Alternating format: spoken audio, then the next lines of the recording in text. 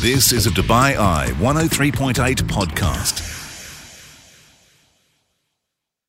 Hello there and welcome to the Bite Size Business Breakfast. The very best bits of today's show. It is a Wednesday, 16th of November, and we are live in Abu Dhabi, the nation's capital, for Abu Dhabi Finance Week. What have we got for you today? Well, we're going to start with a bit of breaking news actually internationally, because just as we went on air this morning, 6 a.m, Donald Trump took to the stage in Mar-a-Lago, his Florida resort, to announce his bid for the presidency. So we will hear from the man in orange a little bit later on. Who else? Well, one of the stars of the show here, headline acts at Abu Dhabi Finance Week, is His Excellency Abdulaziz Al Ghurair, head of the UAE Banks Federation and, of course, a scion of the banking industry through Mashreq Bank. Our exclusive interview with him coming up.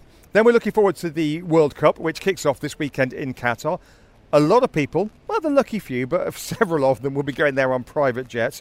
Holger Ostheimer has the job of making all that happen smoothly. He is the head of Al Futtaim DC Aviation. It's in simple terms a private jet operator, so we'll hear from him a little bit later on. And finally, staying with the theme of Abu Dhabi Finance Week, really interesting conversation with the chief executive of ADGM Courts. What's that? ADGM is Abu Dhabi Global Market. They've got courts here in the way that DIFC has courts in Dubai. Linda Fitz-Allen will be sharing her thoughts. All that to come, but first up, only one place to start. It's the Donald.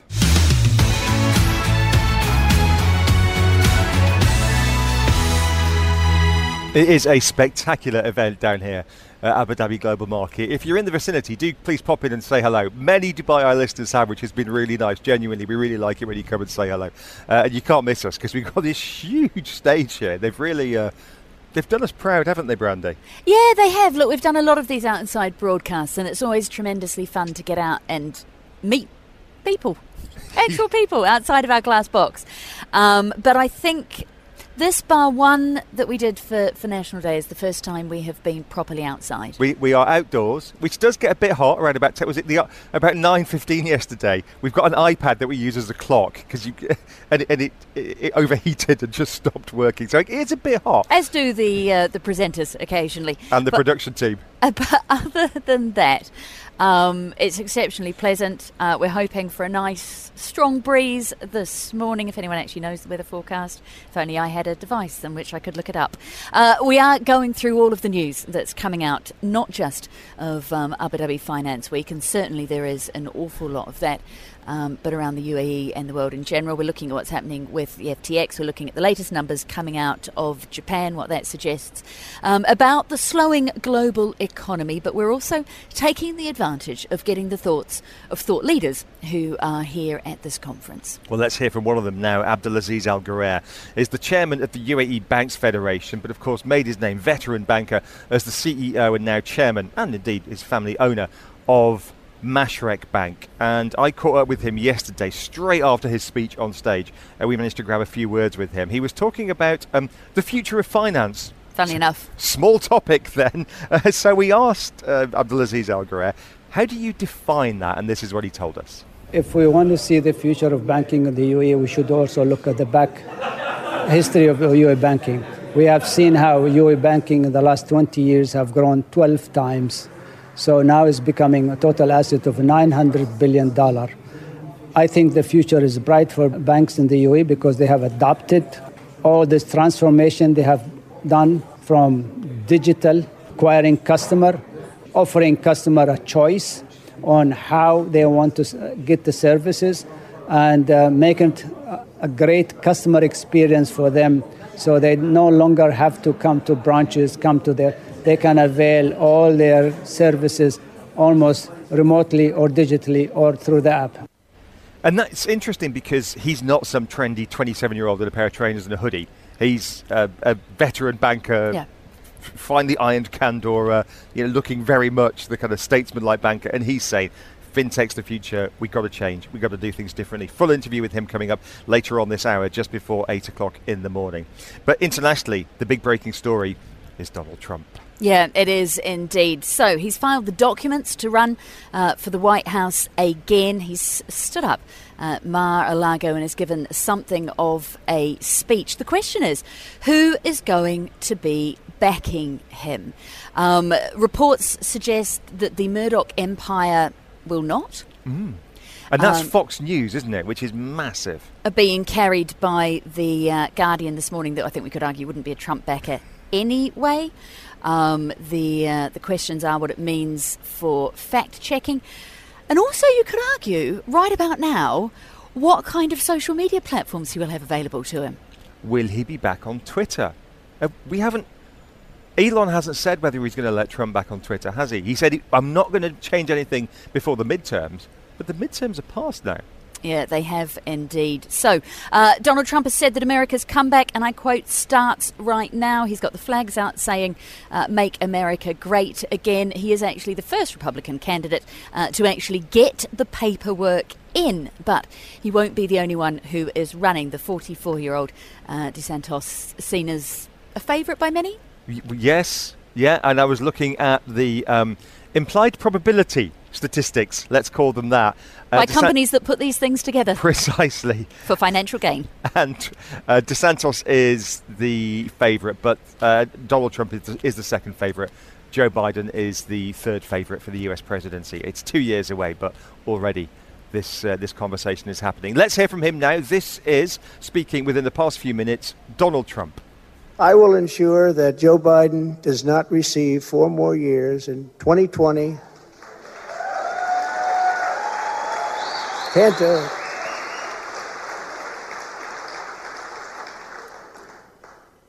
Our country could not take that. And I say that not in laughter. I say that in tears. Our country could not take 4 more years. It can only take so much.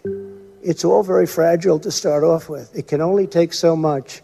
In 2020, I received the largest number of votes of any sitting president in history by a lot. And we will do it again, but with even more votes this time.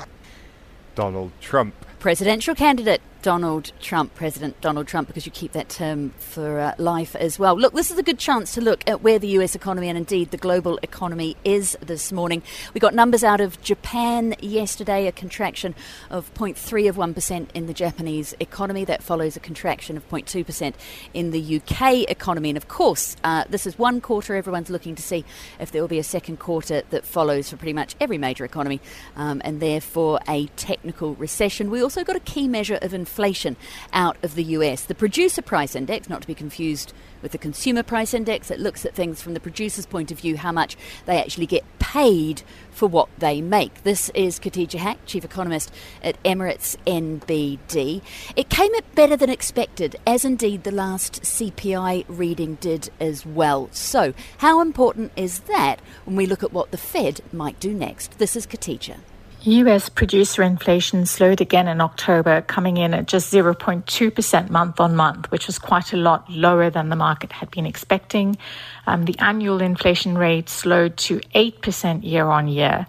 And just looking back, we can see that PPI had been as high as 11.6% year on year in March and had remained above 11% through the entire second quarter. We have seen a significant slowdown in terms of producer inflation in the United States since June. And it's important perhaps to note that services inflation declined for the first time since November 2020, and we have also seen a drop in tradable goods inflation as well. So this probably reflects a softening in demand as well as improving supply chains and a stronger US dollar, which of course makes imported components and items cheaper for American companies. Now, the better than expected PPI data provides further evidence perhaps that inflation in the US has peaked, and it does allow the Fed room to slow the pace of rate hikes going forward. We did have some comments from Fed officials overnight and yesterday as well, which have all indicated support for a slowdown in the pace of rate hikes, but still quite firm on the fact that rates will need to rise further than where they are. Khatija Haque of Emirates NBD. So I was chatting with Khatija earlier on this because I erroneously, when I first read this, thought, okay, if we're 0.2% month on month, extrapolate that out, if you annualise that, that's about a 2-ish% inflation rate. And Khatija very kindly pointed out, no, it's 8% year on year It's not 0.2% year on year. So my thanks to Khatija for that. And yeah, but if you go forwards, if you look forwards, if we stay at 0.2% month on month, then we will be at an annualised rate of 2-ish%. I think the point to take here is that it's still rising at a slower rate than expected, but things are still going up. Yes. And if we look to the UK, where I've been looking this morning at some studies suggesting that rising wages are not keeping up with the pace of inflation. If you get, an 8 or 9% pay rise, it might look good on paper, but when you take out what price rises are actually doing, that can end up being a bit of a loss annually, can't it? And we've got that autumn statement coming out from the new UK Chancellor Jeremy Hunt.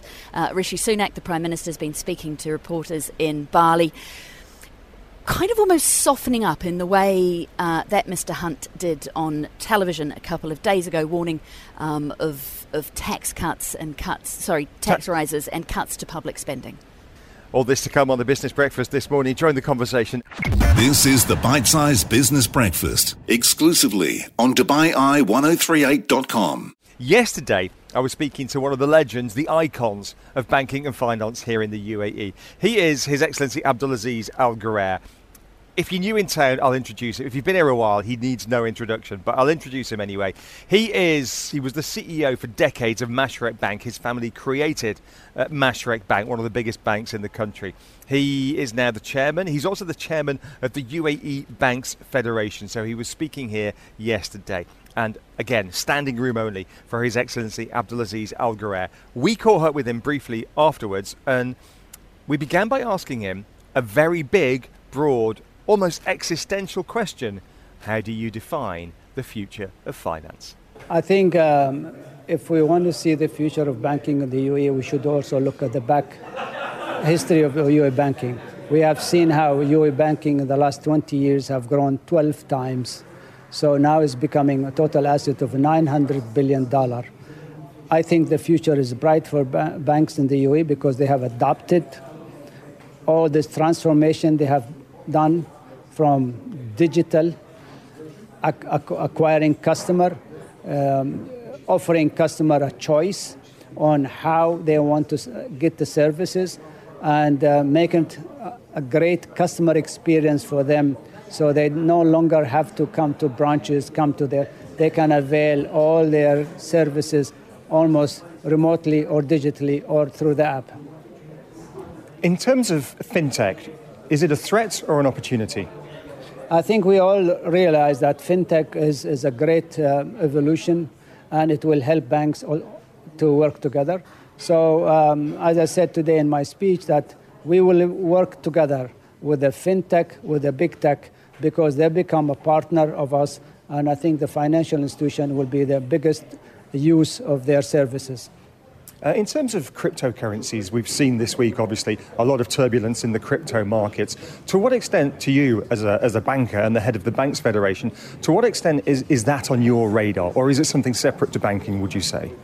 I think cryptocurrency is an evolution stage, and all what we are asking is it has to be regulated, not only in the UAE, but across the world. So I hope there's some kind of regulation will come up, and we want to make sure that the consumer is protected and they know what they're doing. So with some regulation, I think that we can continue in this direction. You mentioned on stage that branches are going to have to be one of the first things to go for banks as they cut costs to compete with fintechs and keep up with innovation. Just talk us through the change in the branch network that you've seen throughout your career in the UAE. Well, I've seen for the last 5 years, we've seen banks cutting down their branches by 30%. And because now customers have a choice, they can avail all kinds of services, be it retail or corporate, all digitally.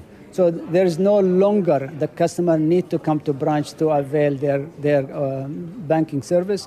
Even from opening accounts for consumer, they can do it at home. And we have, a biometric measure that we can recognize the individual and no longer a banker will come and visit you or see you while you're opening, will send you your checkbook, will send you your ATM card, will send you your credit card to your home or to your office of your choice. A couple of final questions. We've seen quite a bit of consolidation in the sector in recent years, particularly here in Abu Dhabi. Do you expect to see more of that, either banks buying banks and merging or banks buying fintech? I think the banking industry is going to grow. It's going to grow at more than 10% per annum. So there is a huge money and profit in banking. We think there will be some consolidation, but more than that, there will be newcomer to come to this. We have already seen 3 banks coming in, 2 digital and 3 others bank also coming, offering digital service. And foreign player, fintech will come to provide a service to the customer here in the UAE. Finally, what would be your message to a young banker coming into the industry, late teens, early 20s? I think banking is a great industry. There's a lot to be learned. You can combine all your experience and you can get it from one source because the banks serve a complete different segment of the industry, of the consumer. So you can practice what you learned at the university, at the bank, and in 5-10 years you can go and start your own business. That is the voice of Abdulaziz Al Ghurair. He is the chairman of the UAE Banks Federation, speaking here at Abu Dhabi Finance Week in the nation's capital. Catch up on the business headlines with the Bite-Sized Business Breakfast. Where we are looking ahead to quite the packed sporting calendar. Yesterday, we spoke to Dubai Airport's boss, Paul Griffiths, about what incoming football fans mean for passenger numbers through DXB. This morning, we're looking at whether or not they're all going commercial. We're very pleased to be joined by Mr. Private Jet, Holger Othmeier, Managing Director of DC Aviation Al Futtaim. Holger, good morning. Thanks for speaking to us. Good morning. You have been offering and chartering business jets for flights to Doha during the World Cup. What kind of interest have you seen? We've seen a continued high level of interest. However, compared to the numbers of calls that we are receiving and the ratio it is translating into bookings, it's not quite yet where we believe it should be. This may change. We are working very last minute. This is sort of in our DNA. But given the regulations that have been imposed by the government in Doha in regards to various additional fees and restrictions and limitations on permits and parking conditions and so forth, it could be a little bit better, if I'm being honest, but people keep calling in at high numbers. Okay, so give me an idea of the numbers. What are you seeing and how many planes have you managed to charter? Yeah, in the last 3 weeks alone, we've had, we obviously chartering across the board, not just to Doha. The remainder of the business continues as well. But for destination Doha, we have seen 160 book requests in just the last 21 days.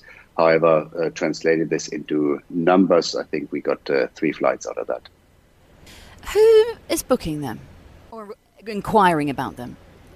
Well, the inquiries range from different areas. This could be consolidators. This could be end clients asking for a lift, 2, 3, 4 people, sometimes larger groups of up to 8. And we're offering a wide spread from a very small aircraft, which makes it a lot more palatable for people who do want to dig that deep, a PC-12. That is $22,000 one way. The Challenger category is at around $35,000. And the Bombardier Globals, Falcon 7Xs and Gulfstreams, that's a $50,000 one-way fee, which is now to cover all of those costs that have been imposed externally. I would have expected, Holger, an awful lot more, to be honest. Would you? I would have. I didn't just leave it with our view on the market. I've spoken to the chartering industry, the Jetman Freeborn's Air Charter Service, Air Partner, and they were pretty much confirming what we are observing. They have larger amounts of flights booked from outside the region, so from Europe, US, South America. But like I said, from what we have seen, the ratio from inquiries to confirmations is below expectations right now. Is it the regulations that you mentioned at the start of the interview, or are increased costs putting people off? It is, well, it's the consequence of it. Again, we have to differentiate here, looking at the global activity. And the global activity shows that we have seen unchanged numbers in the US compared to last year, still way up compared to 2019. In Europe, we're seeing a decline in charter requests and charter bookings compared to last year, but again, still up on 2019. The rest of the world, though, compared to last year, is still booking at large numbers and is an exorbitant 53% up compared to what it was in 2019. If we now localize this to Doha, then yeah, it is really that what we believed was going to happen hasn't yet happened, but we are a last-minute industry, and this can change any day. How last minute could it get? What's normal for bookings? It really depends on time needed to prepare a flight. It is possible for us to do what an airline undertakes to prepare a flight destination over a period of 18 to 20 months. We do that in a day. You call us today, you want to fly from Dubai to London, for instance. We're going to arrange this within 3 hours. Talk to me, though, just to pull it back to the costs. What kind of increase in costs? We're talking about inflation, we're talking about higher fuel prices here on the Business Breakfast all the time. What kind of increase in costs have you seen over the last year?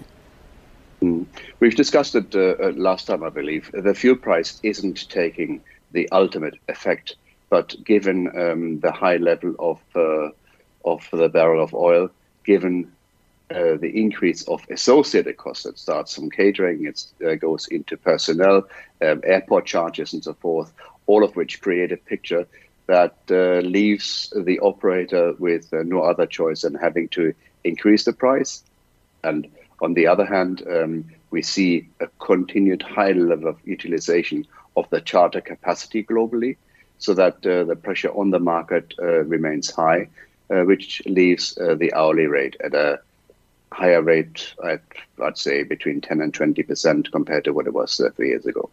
30 seconds left with you, Holger. You picked up an awful lot of new clients during the pandemic due to health and safety concerns and others. Are you managing to retain them in private aviation? We have not seen, our business obviously is providing different services. Ground handling services is one of them. We have not seen a dip in activity, so that we assume those people that have entered into the market are here to stay. Holger Ottmeyer is Managing Director at DC Aviation Al Futtaim, speaking to us this morning about the inquiries, although not necessarily the bookings, for private jets going into Doha for the World Cup. I happen to know that Holger is a big football fan. He's German. He's from the city of Frankfurt, which is an aviation city, and his team won one of the European competitions recently, and he was there. He didn't go on a private jets. He's not like living it large, but he absolutely adores his football. I don't know if he's going to the World Cup in Qatar. I'd be surprised if he wasn't. Just the highlights. This is the Bite-Sized Business Breakfast. We are very lucky to be able to grab some great people as they make their way into their offices. One of those this morning is Linda Fitzalan. She's the Chief Executive of ADGM Courts. And it's great to speak to her this morning because they have made our headlines for a new blockchain move that they are bringing in to the court system here at the Abu Dhabi Financial Hub. It's lovely to meet you. Thank you for joining us. Thank you for having me, Brandy. So tell me what a blockchain-based system looks like when we're talking about a judicial system. Absolutely. So this is a first move for us. So this is putting the enforcement of commercial judgments on the blockchain. So what does that mean? That means massive savings of time and cost in courts having ready for judgment creditors their judgment to take them to be enforced across the world. Okay, let's break this down. What's actually going to happen that's different? Judgments are going to be immediately certified on the blockchain so that the parties do not need to go back to the court, obtain a certified copy of the judgment, and then go to the jurisdiction where they want to enforce their judgment. They or the court will immediately pick up the judgment on the blockchain. So it loses all of that work and noise around obtaining these authentic judgments from which they can then take steps to enforce the judgment. What does that mean for costs? A massive decrease in cost, legal cost in particular. Lawyers no longer have to go back to the court, obtain the certified copies, then take them to the jurisdictions. That's handled entirely digitally via the blockchain.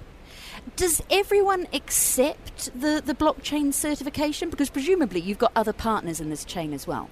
We do, and we're building up those partners. So our vision for this is a consortium of international commercial courts with this connectivity on the blockchain. But they can already authenticate those judgments via the ADGM website or via an API. So it's not dependent upon them becoming member courts. They can use those other two means to access the authenticated judgment. So you're doing this for your commercial judgments. How far could it go within the ADGM system and behind the scenes? Oh, massively. This solution is the start, particularly with the creation of wallets for parties in the case, and NFTs are minted and assigned to those wallets.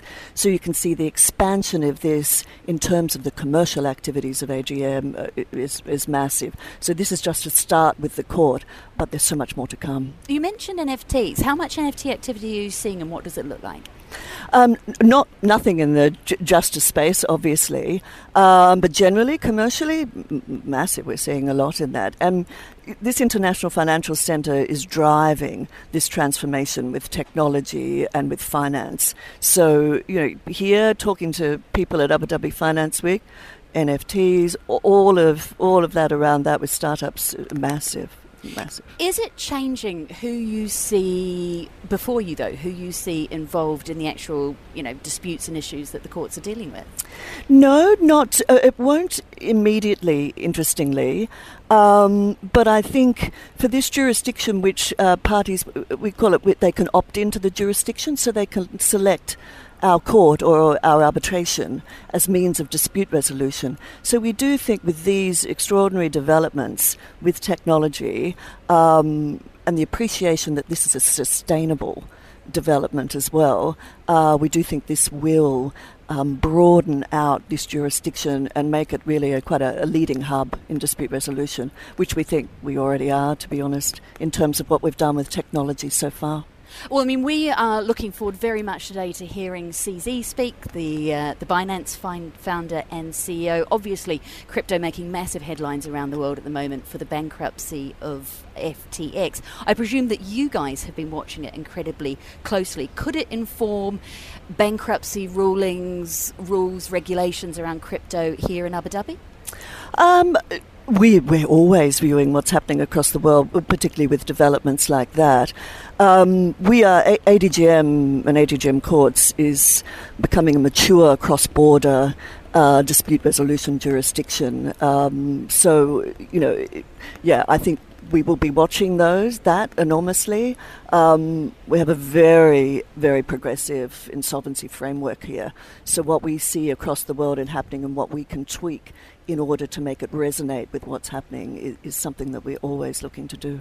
So how busy has 2022 been for the courts? What have you seen this year? Extremely busy. We've more than doubled the caseload of the court, and that is in essentially banking claims and commercial claims. So it is becoming a testament to the fact that the court, you can opt in for the court to resolve your dispute. So this has been a very, very positive year for the court in terms of caseload, and also in terms of dealing with the complex disputes that we have efficiently through our eCourts platform, because nothing we do is in paper. it's a full digital journey of the case. So that, for parties, is really making massive headwind for them in saving some time and cost. It's interesting that you describe an increase in caseload as positive. People might think, oh my gosh, an increase in disputes. Does that mean that more stuff is going wrong? Tell me about the reason you describe it as a plus. I'm glad you asked me that, because if we, for example, if certain types of cases, we would not want to see an increase in those cases. But what that signifies is that parties outside of ADGM have the confidence that the court within ADGM is efficient, fast and digital, so that they are disputes coming in, or the resolution of them is coming into the court. It's not necessarily homegrown disputes showing some issues.